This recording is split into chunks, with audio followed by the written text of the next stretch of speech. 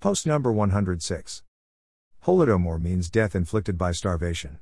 In 1932 and 1933, a manufactured famine engineered by Joseph Stalin killed millions of Ukrainians. The primary victims of Stalin's policies were rural farmers and villagers who made up about 80% of Ukraine's population in the 1930s. Ukraine has always been the breadbasket of Russia and much of Europe due to its agriculture. Although Ukraine suffered the most, Soviet policies caused Holodomor in other grain-growing regions of Russia.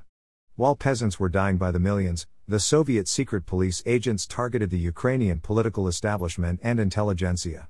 Starved parents cooked and ate their children, and other parents begged their children to eat them when they died. Human meat replaced almost all different types of meat in the Ukrainian countryside as the only option to not starve to become a cannibal. Peasants were forbidden to leave the Ukrainian Republic in search of food. The elimination of private property, the destruction of the price mechanism, and the establishment of farming collectives helped cause the Holodomor. Under communism, there is no personal property because the Communist Party controls everything. In a free market capitalistic economy, the price mechanism provides signals that convey information to the producer as to what the consumer wants, how much the consumer wants, and gives incentive to the producer to satisfy consumer wants. But if we eliminate private property and the free market, if we forsake the price mechanism, then the only mechanism to decide what to produce and who gets what and how much is the government. Gosplan was a committee that decided what, how much to produce. Centralized control of the economy has always led to the loss of personal freedom, mass starvation, and subsistence living for most people.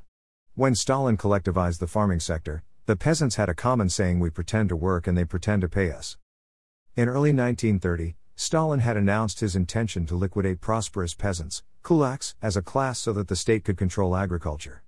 In his pursuit to industrialize, Stalin needed to import industrial products from the West.